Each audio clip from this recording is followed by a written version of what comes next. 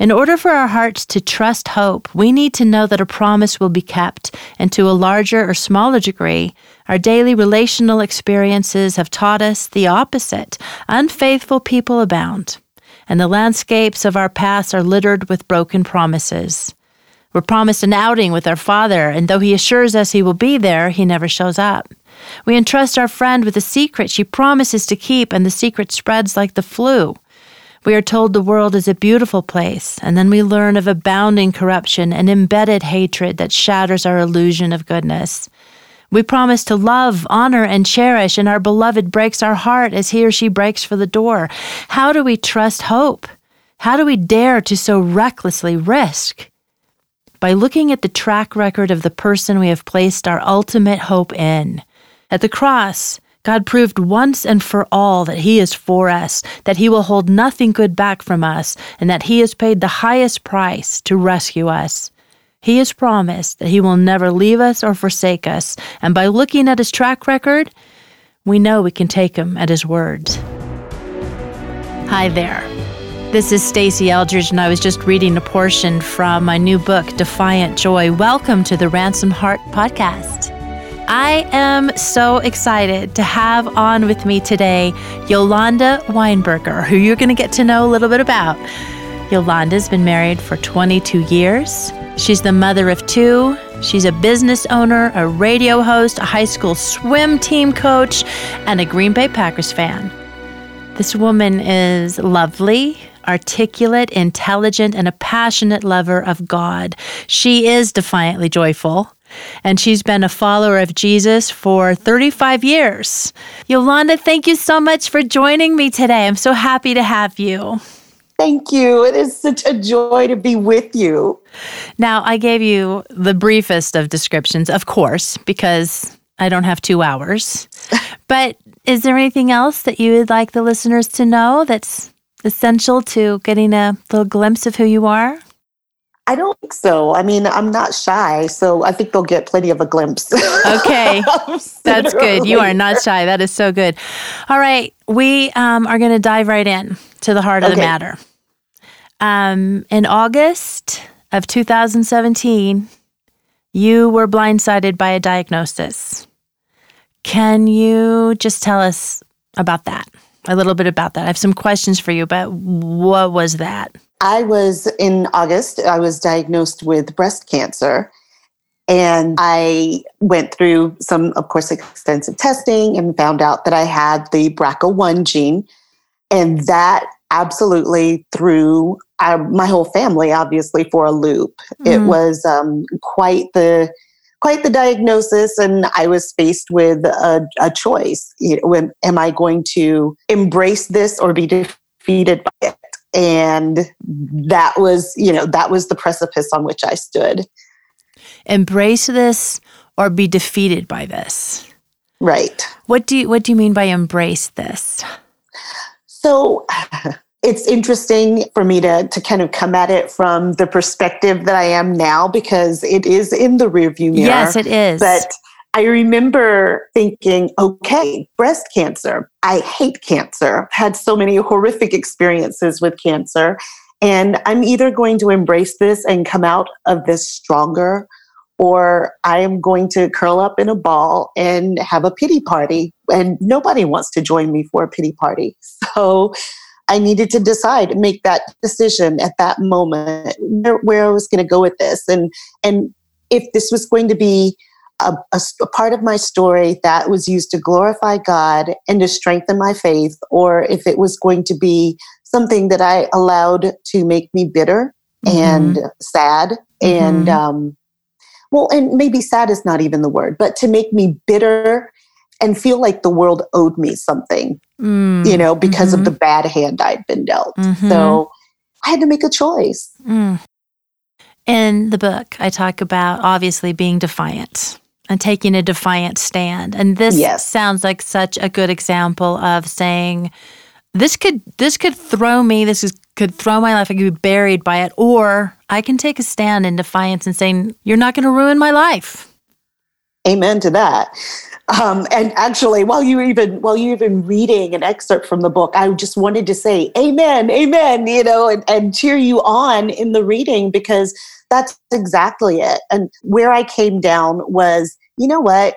That Romans 8:18, I consider that the sufferings of this present time are not worthy to be compared with the glory that would be revealed in me, that I wanted to reveal the glory of God in the midst of all of this. And it's suffering now, but that suffering is for a time. Yes. And then the next thought that came to my mind was Philippians 1:21. For me, to live is Christ, but to die is gain. And as I looked at my life and I looked at this faith that I'd held for at the time over 30 years, it's like, well, yeah, if I live through this, and when I mean live through this, if I'm fully alive in the midst of all of this, that's Christ. And if cancer takes my life, oh my goodness, that's like everlasting life with Christ. So once I really got my mind around it, I'm faced with a win-win. I'm going to live in a way that honors God and brings glory to Him. And if this is what takes my life, I'm going to live with Jesus forever. I get to be happy either way. The only concern that I had, Stasi, during that was, how's my family going to handle yes. it? And then I remembered that I can trust Him even with them. And so therein came the Psalm 91, this idea that God was my refuge and He's my fortress, and that I could say of the Lord that He is my refuge and my fortress and my God in whom I trust, and that He's the deliverer. And I mean, just all of these things started bubbling up, these truths that had been squirreled in my heart for 30 years, that it was like, okay, I can live grounded and know that either way, I am going to be joyful. I'm going to be joyful living. I will be joyful in the everlasting.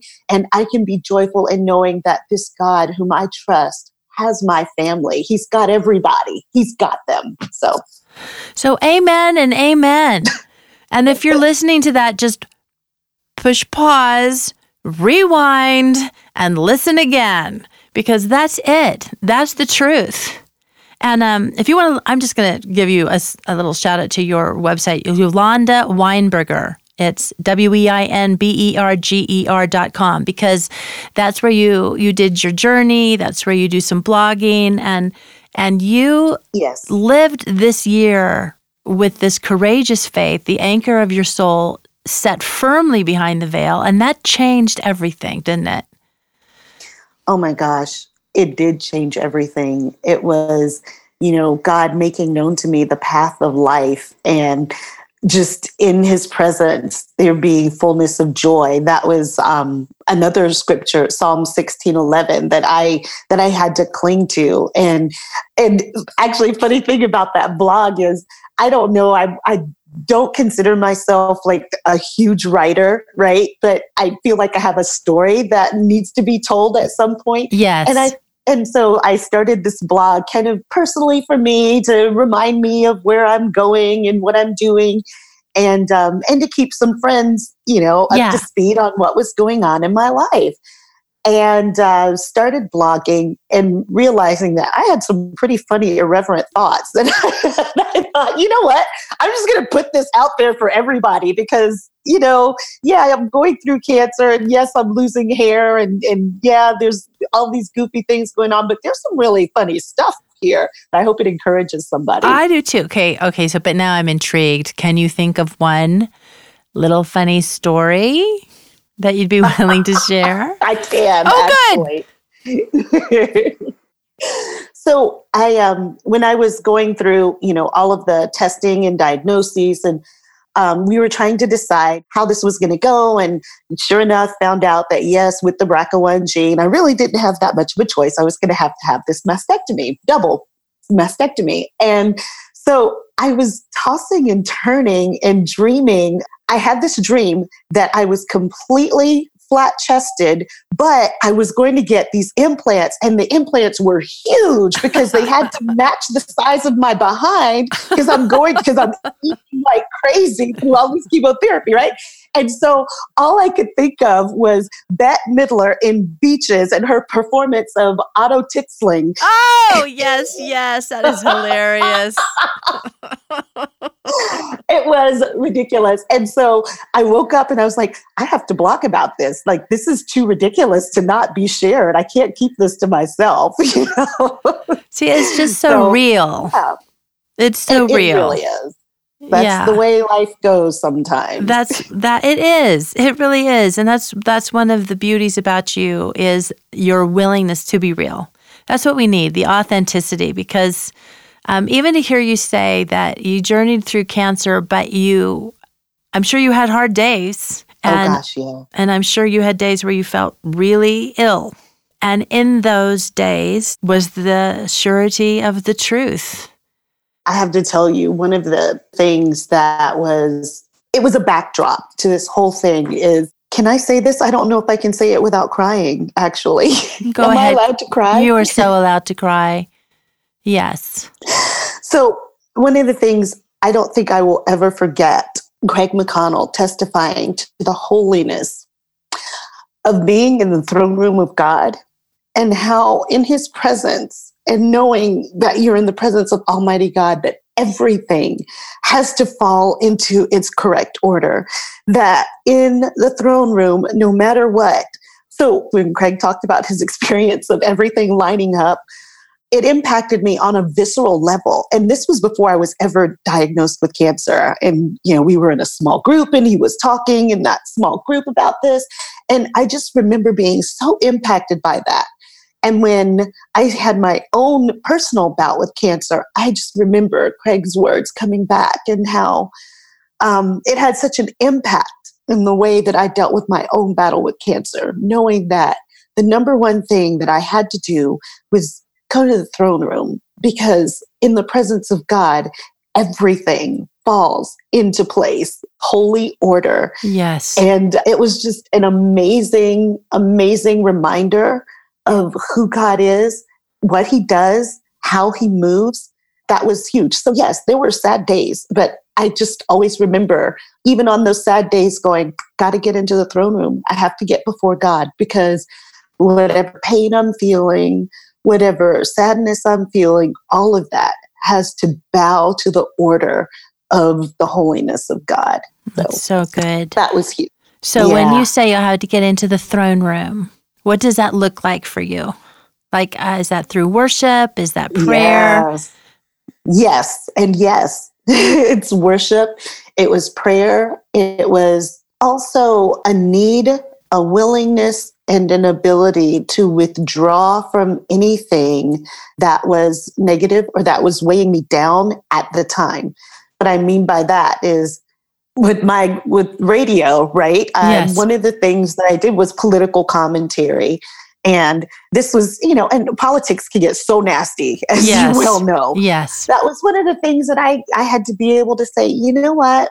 No, not right now. That's not what I need in my life. So I had to step away from that. And that bore immeasurable fruit in my life. Just being able to step away from things that were negative, that weighed me down, and that took extra energy. So that, as I was able to put that away, then I could walk into the throne room. And by that, I mean in worship and in prayer and in meditation, just time with Jesus. Sometimes, Stacey, all I could do was invoke the name of Jesus. Oh, that's good. And that was enough to usher me in. Just his name, his presence, just all of that means, all that he's done. That was huge. And in his presence is fullness of joy. So I'm calling the name of Jesus, and Jesus is showing up. And I had to have joy because I was there with him. And you can't walk away from the throne room unchanged. You just can't. I'm picturing you on the floor next to your toilet, calling on the name of Jesus. So I'm just, sometimes we're on the ground. Like it takes us to the mat. And then in those moments, absolutely, to have the strength of God within us, because sometimes we can't even muster that ourselves, but to have his strength within us, go just flick your gaze my way. Just flick it. I write a lot in Defiant Joy about the realities of suffering. and the encounters and the transformation that we have because of the life of God within us through them. So, because there's just crazy stories. I just heard a crazy story of another woman recently who just about lost everything. Certainly she lost her position, her calling. She was a speaker, had cancer, lost most of her tongue. Just hard, like ruthless stuff. And says, what I came to know of Jesus through that time was worth it. Now that's this miraculous world that we live in, because we live in the world that we see, but the world of the unseen is so much more solid and real. Yes. So I love that testimony of like when we are in pain, when we are in loss, when we are suffering, and it's very real. We're not denying it. That's not the way through. We're not saying it's not happening. Right. But in the midst of it, to call out to Jesus, even sometimes my one word is help. Saying the name of Jesus is powerful. And sometimes that's it, help Jesus, but just like David in the Psalms, help. Because he is the one that our hope comes from. He is the source of all joy. And it's in those times that we don't want to go through, but where faith becomes even stronger. And I think that part of this comes from the walk with God. Like you said, you've been walking with God for 35 years. And I think there's a special grace extended to people who get hit with hard things and they just came to faith. They just said, Jesus, come help. And he comes and moves powerfully and invites us to live a life where we get to cultivate our faith over time by looking at his track record, learning the scriptures more. Proverbs 23:18 is one of your favorite verses. It starts with, surely there is a future and your hope will not be cut off. Surely there is a future and your hope will not be cut off. And because of that, because of the truth, because of Jesus, that is the stance. That's how and we can be defiantly joyful in the face of what we would never wish on anybody. Amen to that. One of the things that I remember in the interest of defiance was, Jesus, God, you prepare a place before me in the presence of my enemies. I mean, that with the amazing truth and the testimony that God was preparing me to walk through the valley of the shadow of death with intermittent feasts at the table that he prepared before me in the presence of my enemy, which was this illness. It was huge. That's huge. Yes. Yeah. What now, Yolanda? Through this whole thing, being able to serve other people and love them, even though I was going through something difficult, was huge. And what now? I'm back, funnily enough, in the season that I was in when I was diagnosed, which was swim season. You mentioned that I was a swim coach. And so we're back there in swim season, and there's this need to give of my time, my energy, my efforts, my attention. And I get to do that again with the backdrop of last year. And it's joyful. It truly is. It is, I'm so thankful, God, to be doing this again with a renewed faith, renewed energy, with a renewed commitment. And I feel like serving those kids is such a richer, deeper experience than ever before. What now? Outside of that, I'm waiting. I'm on the precipice of a new stage of life. I have my last baby is about to graduate from high school, and she's going to start a new phase of life. And I know that means something different for me. So honestly, right now is the waiting. Lord, what do you have for me? What do you want me to do? Which is hard. It's hard for me to wait because I just want to get in there. But yeah, waiting and just listening, keeping my ear to the ground to see what Holy Spirit is saying next. That is really good. Waiting is hard, but it is the way to go. And to wait till he speaks without running on ahead. And he loves to speak, but he loves the process. Yes, he does. Before we close, there are people listening who just got the diagnosis. or whose best friend did, or who are in the thick of treatments, or aren't, but they are facing other battles. And I was just wondering if you might pray for us, those that are listening, just a little prayer. Oh, it would be my pleasure. Oh, great. Oh, Jesus, God, Holy Spirit, Trinity, we honor you and we thank you. And God, for those of us struggling who have maybe received a diagnosis or are fighting for someone who has, Lord, I just ask you, God, to command your angels concerning them, to guard them in all of your ways. And Lord, I pray that I know that you will tread on the lion and the adder, and the young lion and the serpent will be trampled underfoot. And I know that you hold fast to us in love. And I know that you will deliver and that you will protect because we know your name.